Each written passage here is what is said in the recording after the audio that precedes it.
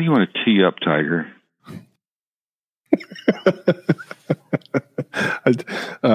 I kind of like the first one and the last one. You want to do that? Yeah. Okay. How does that feel to you? That sounds good. I'm flexible. I'm like Gumby, man. You know me.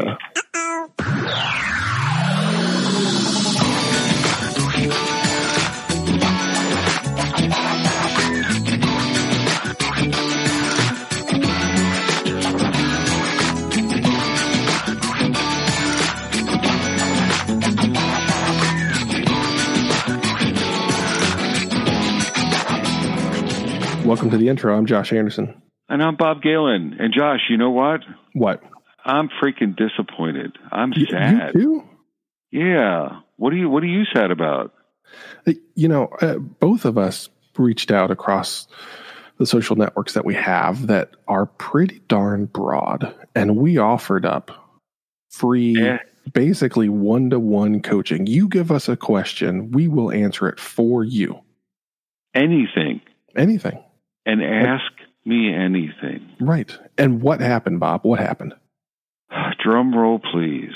We got 4 questions. Now, don't get me wrong. I'm thankful for the 4 people that stepped up to the plate. Absolutely.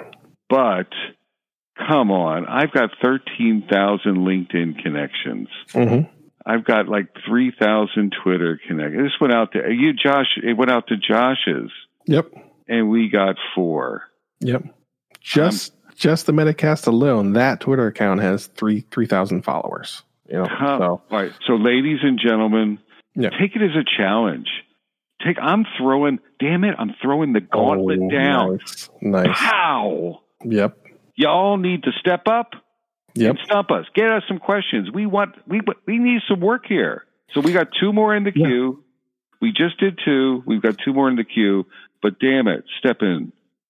Last I checked, Bob. Who do we do this for? Do we do this for you and me?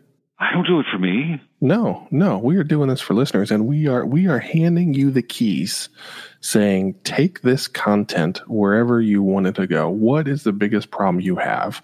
We will answer that question for you, and all you have to do is type a few characters.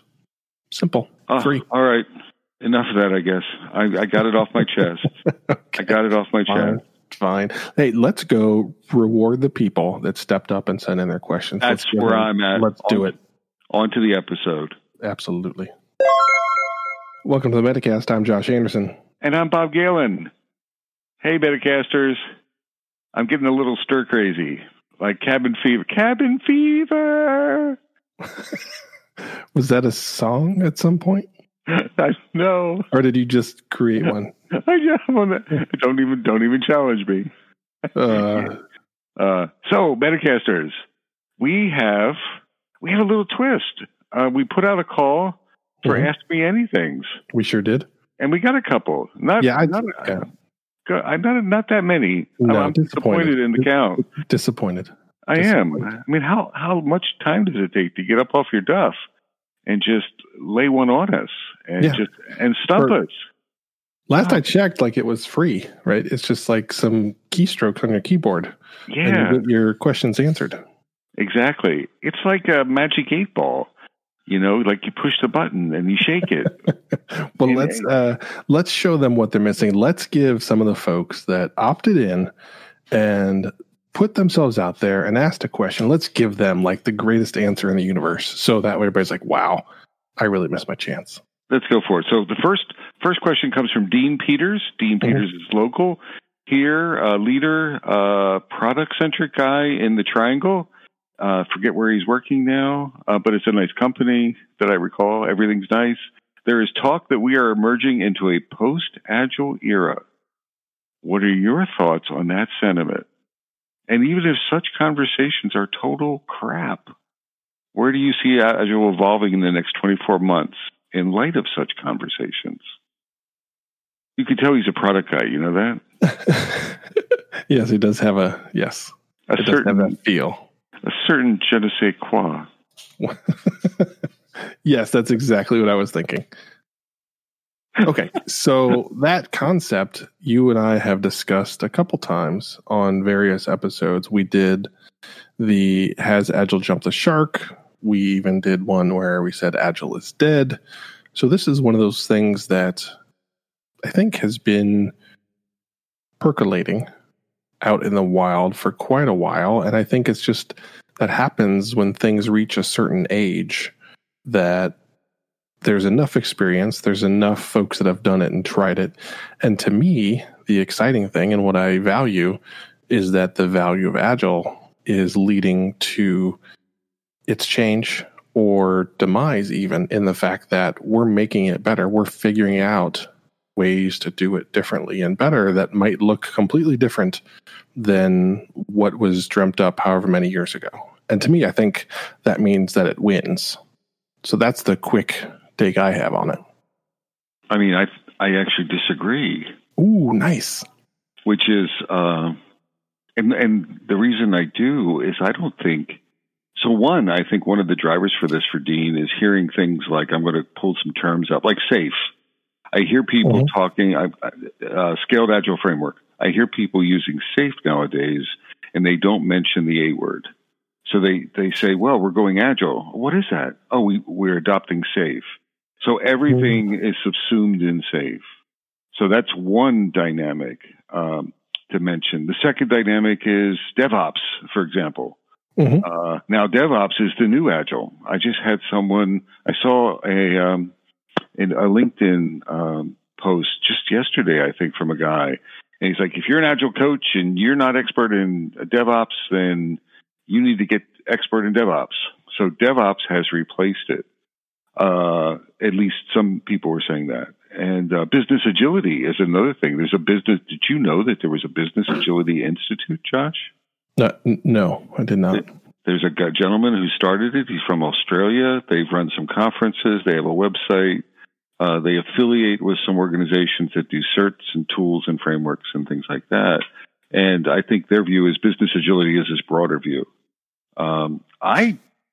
So you were talking about the new, it evolved in the new. And I actually think the new things are just Agile dressed up in a new coat. And actually they haven't subsumed it. Agile is fine. We're not in a post-Agile era. We're in the Agile era. And now people are making shit up, excuse me, and extending it. But I think it's still doing it well is a go back to the basics. I actually think it's a post-pre-Agile era where I think some people are starting. That's like I know, but it's like some people are going back to basics, Josh. Some people are going back and saying, you know what? We've added too much crap to this stuff, like these scaling frameworks. Why don't we simplify? And why don't we get back to the heart? There's this motion, who is it? The Heart of Agile by Alistair Coburn. He talks about getting back to the heart of it.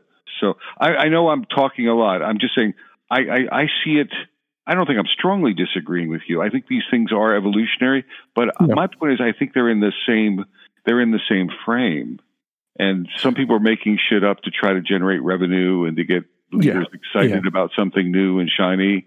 I actually think Agile's fine the way it is, and some of that stuff could stop. So I want to take two differing responses on what you said.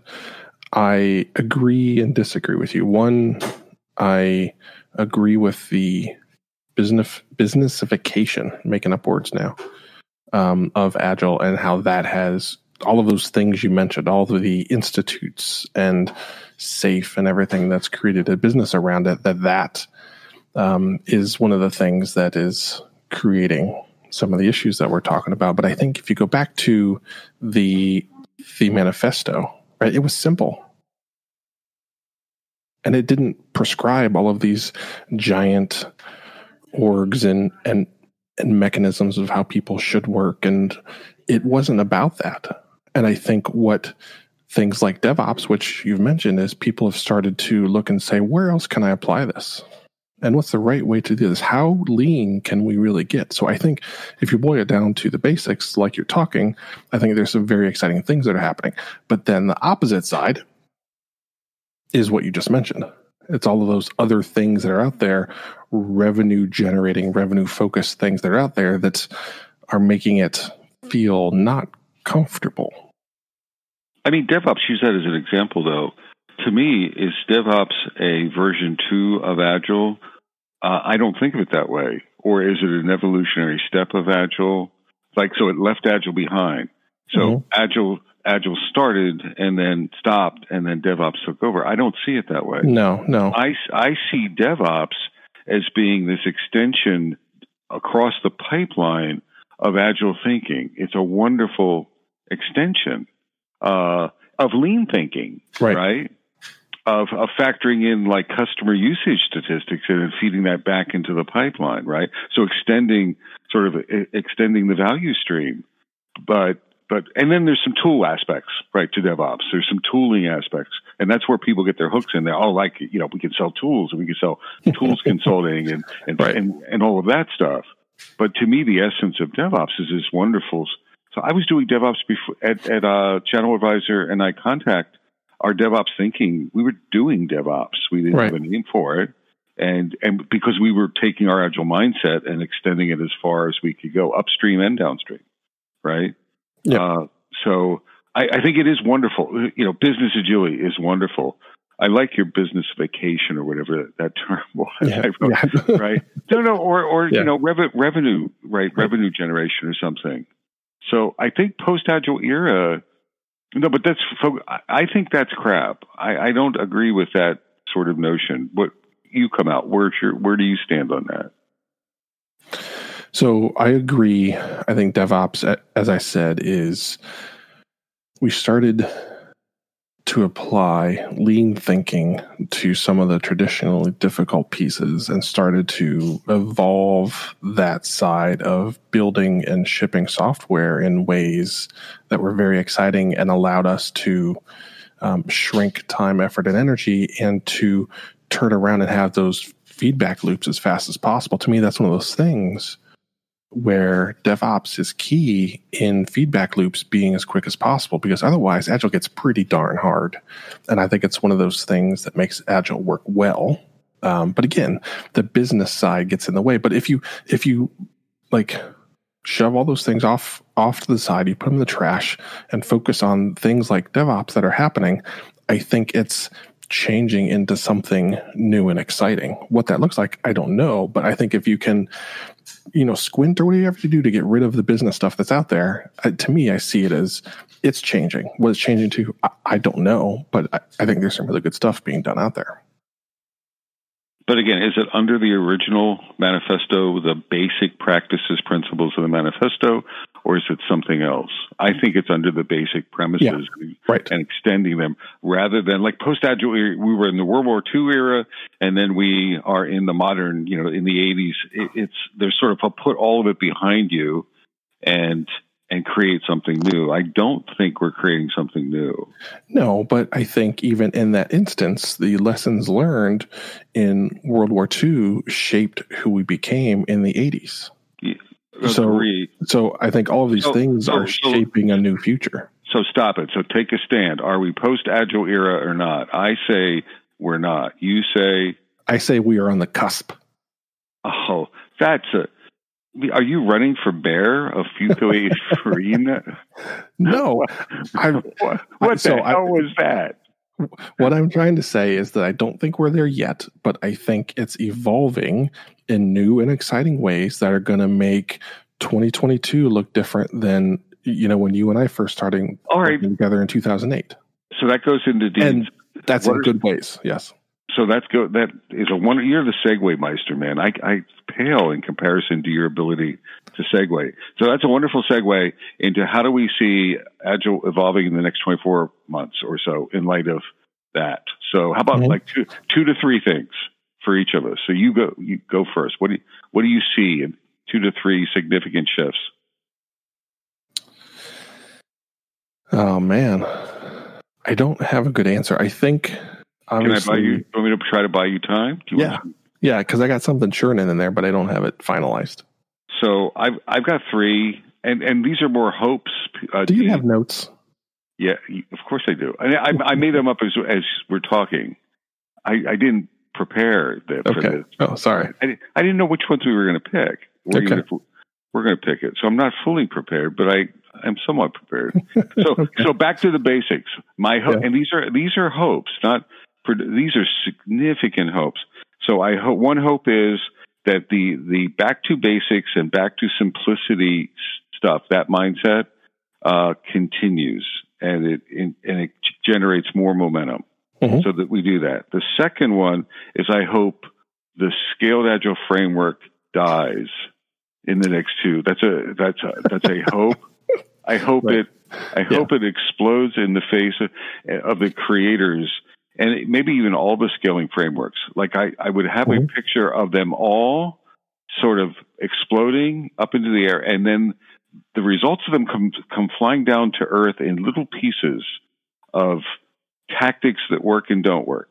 And people then are forced to pick up the pieces and create their own scaling frameworks that make sense, that are simple, and it align with the manifesto. So that's my second hope.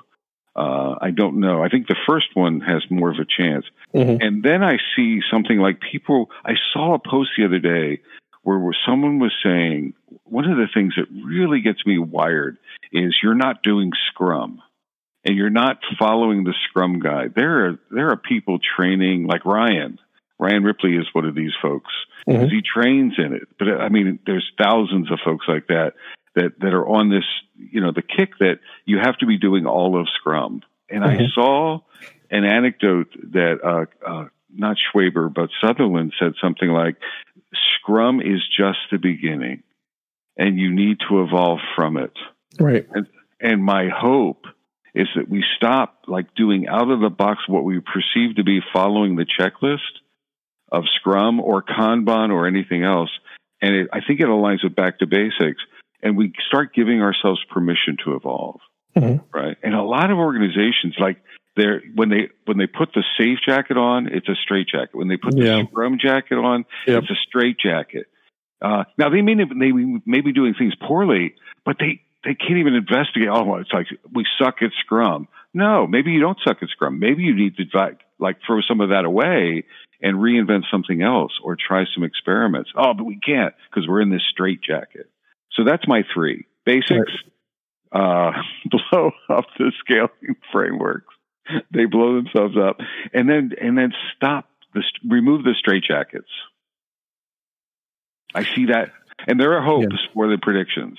Well, and so that last one is interesting because it feels like it's always two ends of the spectrum, where you're in a straitjacket or you're out in the wilderness just trying random things and failing on random things. Yep, I agree with that. Yeah. I agree with that. So try it on, but then bust the buttons out and don't put it back on, right? Yeah. Or rip a sleeve off, and leave it behind you. So now, did you take notes? No, not mental notes.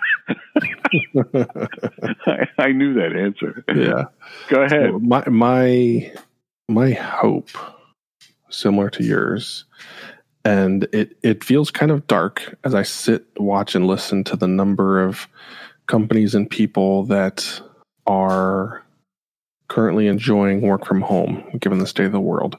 My hope is that there's a rebound back into valuing face-to-face communication, working next to peers. That's something that's very important to me.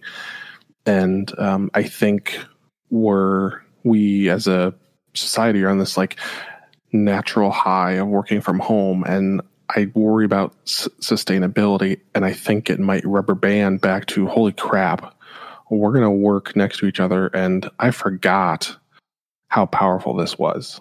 So that's, but I don't see a lot of trends in that direction, right? You look at all the large companies that are saying that significant portions, if not all, are going to work from home in perpetuity, right? So that doesn't line up with what I'm expecting, but I do really hope that there's a rediscovery of the value of sitting right next to each other. I mean, you and I, right? We've been talking for weeks about getting back together and doing this in person. Yes, we can do this. Yes, we can make it work. But we both know that the content that we create is better when we're right next to each other, looking at each other, able to react more in real time. And I think there's tremendous value in that. And I hope there's a rediscovery of that in the next year or so. I love that. That's a great one. I hope you. That's all I got. That's all you got? Yeah. It was beautiful. I have the same. I've been thinking about the same thing because all these people are coming online. Yeah. Everyone's pivoting so strong. There's a guy, Magnus, I forget his last name, and he works from home. Mm-hmm. He types some things on LinkedIn, but he's very. He's got. I don't know. I forget autism. Mm-hmm. And he's a senior leader at a company, and he's a great thought leader. I met him at Red Hat years ago. Mm-hmm. But I see him, but from an autistic perspective, it's in that spectrum, it's more comfortable not being in crowds and being by yourself and being at home. So he's really drumming the beat of this is a realization. So we strongly pivot and we don't work in buildings anymore, right? Yeah. In technology. And I see he's probably the strongest one, and I understand why. He's got a personal. There's a comfort, or it works for him. Right. But at the same time, I'm missing people, and I never thought I would say that because I was working from home before COVID. Right. But it's face to face rocks. Mm-hmm. Getting to know it is incredibly difficult to get to know people. The nuance. You and I, like you said, play off of each other in the Metacast. Yeah. We read our, and I mean, it really engenders like a lot of value in the discussion, right? Yep. And you can't simulate that, and teams can't simulate that. And I think the pendulum is swinging. There's some companies that are announcing now end of the year or permanent. I saw some like Twitter. Yeah, Twitter. Twitter, we're not going to work together anymore. Yeah. And there's a part of that breaks my heart because we're swinging so far from an agile point of view. I hope that doesn't happen. Yeah. And that's something I've wrestled with for a long, long time is I've always toyed with the concept of building a truly global team and expanding the talent search from a 50-mile radius to a globe. And imagine the team that you could build if your resource pool was the globe instead of a 50-mile radius. Now, what I always wrestle with is what am I giving up to get that talent? Can we find a way to get these group of people to work together as well as a group of people that sit next to each other on a daily basis? And I've never been able to convince myself of that. And I think now we're convincing ourselves that we can do this based on a very small set of data. And I think there are a lot of people that are over-rotating on we can do this forever when we haven't done it forever. We've done it for like 2 or 3 months and we've powered through it. But what's it going to be like when it's 2 or 3 years? What's that going to look like? Well, can you imagine like you're hired into a company and you work remotely and it's, average tenure, maybe it's 2-3 years or something like that. Mm-hmm. And you leave and you never actually met. It might be conceivable that you've never actually physically met any of the folks you work with. Yeah. And that makes me sad. Now, in some cases, I know Medicare, I'm reading your minds. I know you work with some people that you would never want to see them. But there are people that you really want to collaborate with. The personal side of things, getting to know, not just them, but like getting to know their families. Right. Potentially, getting to meet their families. Like company picnics and things like that. So, All right, why don't we shift to Mike Hall, who's a coach in the Austin or Dallas area. He's in Texas. Okay. And he said, list a few common leadership anti-patterns. And Josh, I have to couch this with stop being so wordy. So try to be succinct. Okay. Okay. So list a few common leadership anti-patterns that stifle an agile transformation. Well, the first one is always trust or lack of trust. And that can be very difficult to let go if you've never extended trust before. That's a hardcore shift that a lot of leaders really wrestle with. And they intend to do well, but they have years, maybe decades of lack of trust behaviors where they never actually empower teams. So to me, trust is always number one. in a million different directions. Okay. Second is a dependency on dates and not becoming an agile organization and being able to respond to the reality and the latest forecast of what's happening. That's where I think so many leaders struggle, is that they struggle to become an agile organization. We've talked about this before, right? Where agile is just a software thing, and then the rest of the business doesn't become agile, and then it creates this huge rift, as there's a very waterfall approach for most of the company, and this one subsection's trying to do agile, and they don't really play well together. So not leading a true agile adoption across the organization is another huge one that I see so many people just not even try and do, and that's where things really start to fall over. Cool. Any more? No, I'm going to stop there since you're trying to keep my word count down. Well, I'm trying to keep it even. Even. Yeah, right. That's been nice, like, yeah, I know. So I wrote 3. I may have more. Lack of going first. So, and I think they might be interrelated. Leaders either don't go agile themselves, or they go last. Mm-hmm. And I think so. That's the anti-pattern. I want the pattern to be leaders go first. I'm really harping on leaders go first. They get coaching first. They get training first. They change their mindset before they start talking down to the teams.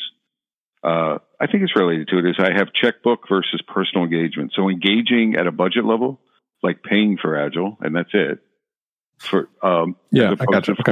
As opposed to fully engaging yourself during the entire life cycle of it. So get in the game, right?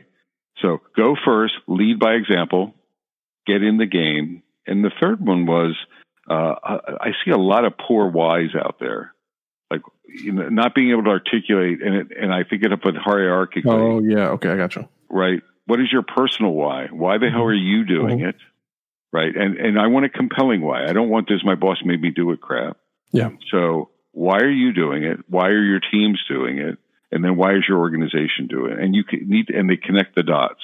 So you have this articulatable why that's compelling, and that it's connected from senior leadership down to the teams. Yeah.